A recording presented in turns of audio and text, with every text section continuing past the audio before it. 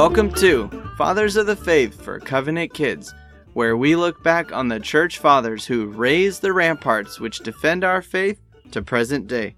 On this episode, we are going to be doing part 2 of our look into the Bible's literature and the different genres and types of book that we find in the Bible. So, let's take a closer look.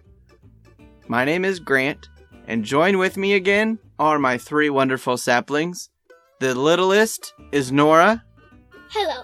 And the middleest is Edward. Hello, everybody. And the oldest is Lila. Hello, everybody. How are you guys doing today? Good. So the kids had a funny suggestion, and I'm rolling with it. And what we're doing is we're recording in the dark. I don't know why the kids...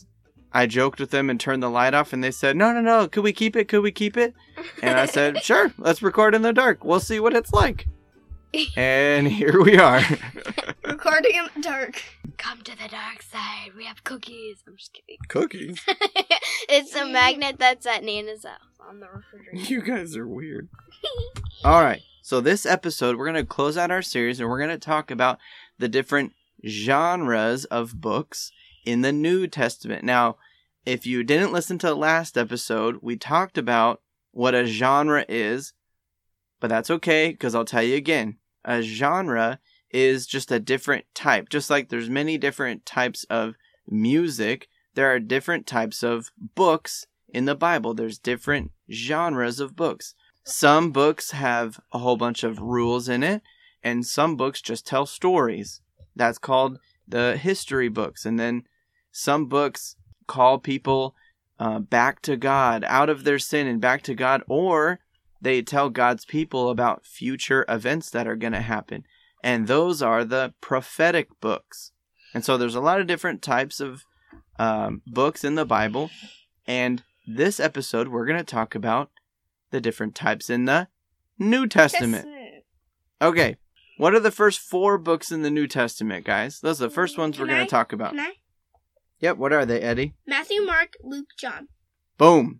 And those are what we call Gospels. Now, do you guys know what the word gospel means? Anyone know? No. Oh, the good news.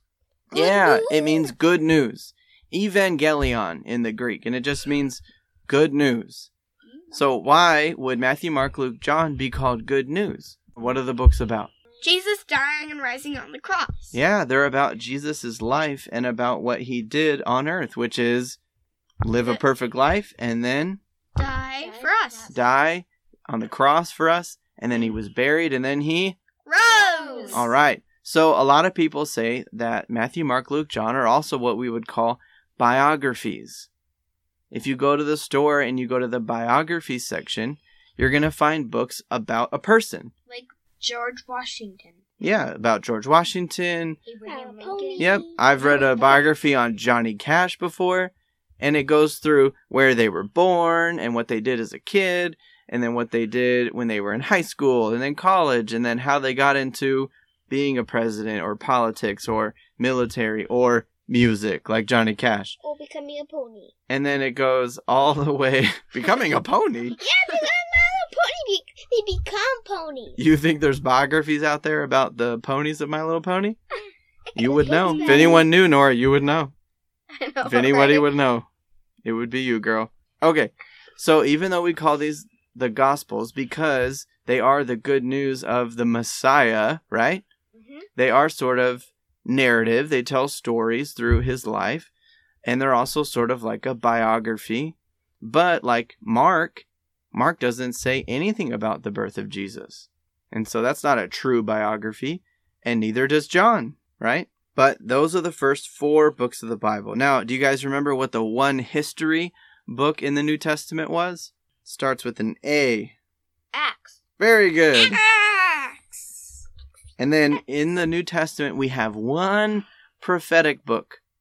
One book of prophecy. Do you guys, just by thinking, without me telling you yet, what book that is? Can you come to mind? Maybe Matthew? not. It's at the no, that's a gospel.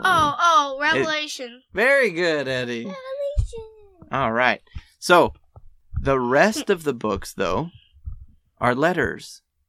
Like, you know how you write a letter to a friend? And there's some like Timothy, 1st and 2nd Timothy. And another word for letter is called epistle.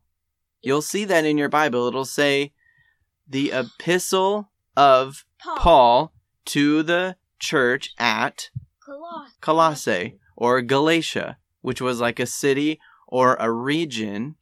And it says epistle because it was a letter that he wrote to them. Yes, Eddie? Okay, you can go on. Okay, good. Okay, so there are two types of epistles. There's Pauline epistles, and then there are general epistles. So Paul gets a special section. It's just because he wrote so much.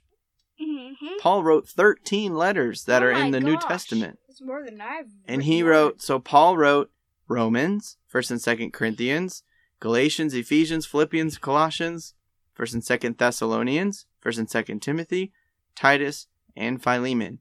And they're all together in the New Testament. And then the general epistles are Hebrews, James, 1st and 2nd Peter, 1st and 2nd, 3rd John, and Jude. Those are all letters written to churches, and so that's why they're part of the epistles. They're all letters. Those are the types of books that we find in the New Testament. That's cool. You guys have any questions? Yeah? Yeah. What do you got, Nora? Amazing. Do you have any questions? How did I got one. Yes. How did Paul write so much? I guess he had a lot to say. I guess so. He's like, these people are being sinful. I need to write a letter. Guard, give me paper. Most of his letters were not just about, oh, these people are sinful, I need to go set them straight. Although that was part of some of his letters, to be sure. Yes. But a lot of his letters were because people were coming to these churches after he was and messing up all of their theology. And so he would hear about it and he'd go, oh, I can't get to them quick enough, but I can send them a letter and that will get to them and I can set them straight and make sure their theology doesn't fly off the tracks.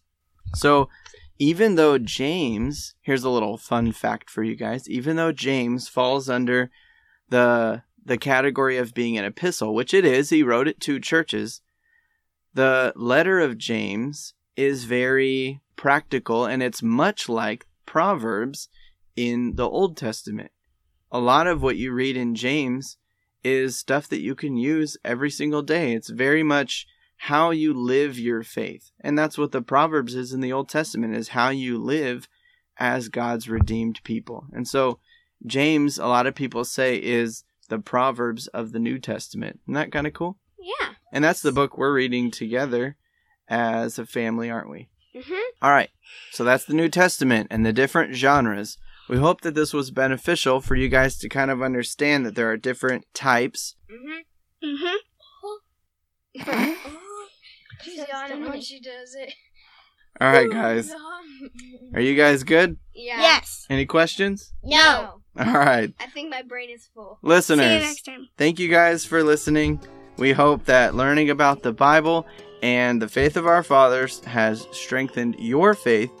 And we hope that you tune in again next week for another episode of Fathers of the Faith for Covenant Kids.